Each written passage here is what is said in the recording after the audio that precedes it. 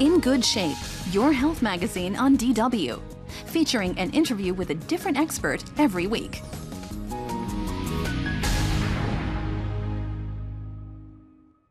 To learn more about psoriasis, I'm talking with Dr. Ludwig-Peitsch. Here, you're head of the dermatology department in this clinic. Yeah. Thanks for inviting me today. Yeah.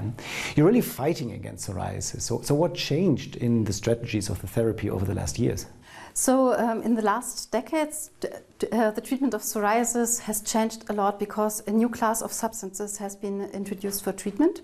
They are called biologicals, and these are monoclonal antibodies or receptor antagonists which target inflammatory molecules of the psoriasis directly. And these are treatments which cannot cure psoriasis, but they are highly effective. So they modify the immune response in psoriasis, or what do those drugs do? Yes, they modify the immune response by antagonizing key cytokines of the psoriatic inflammation. And which patients do you prescribe those drugs?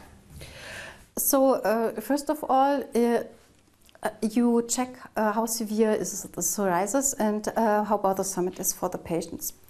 If patients have only mild psoriasis, they usually go well with topical treatment. However, if they have moderate to severe psoriasis, topical treatment and also phototherapy is often not sufficient. So phototherapy is treating with light? Phototherapy is treating with UV light. For example, narrow-bound UVB, which is also effective in reducing the inflammation of the skin. Yeah, and you have then you have traditional systemic agents, which you take orally, and you have the biologicals. The biologicals are approved for moderate to severe psoriasis, and they are sometimes more effective than the traditional systemic agents, but they are also more cost intense. But isn't it dangerous to modify the immune system and to suppress the immune system to get rid of the inflammation on one hand side, but the other thing is if you would slow it down the immune system, what about infections? One of the major side effects of biologics is that they can cause infections. Most of these infections are mild, for example, as nasopharyngitis or upper airway infection, but rarely also severe infections can occur. We have a patient with us today. Hello, madam. Yeah. Thanks for joining us. And you're treating her topically, so with a cream, or what is it? But those are not biologicals, are they? This is a cream which causes an irritation of the skin, and by this irritation also downregulation of the inflammation. And this cream has been introduced into treatment of psoriasis already at the beginning of the 20th century, so more than 100 years ago.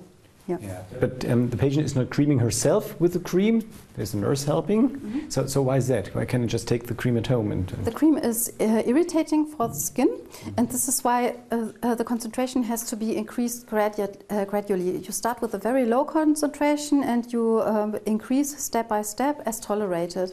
Is there a chance that you can cure psoriasis in the near future? You will not be able to cure psoriasis in the near future.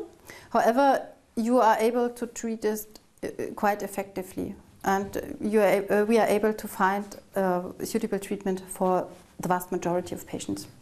We got a viewer question from Natzak Guantala, and she wants to know what can she do as a patient to treat herself and to influence the disease next to the doctor.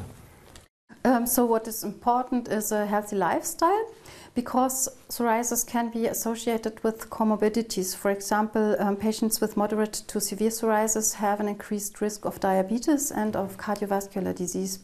And this is why they should do sports, they should take healthy food and take care not to be overweight, and avoid smoking and avoid drinking too much alcohol.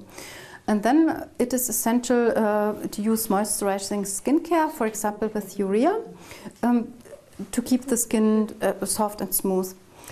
And in addition, avoid stress if possible.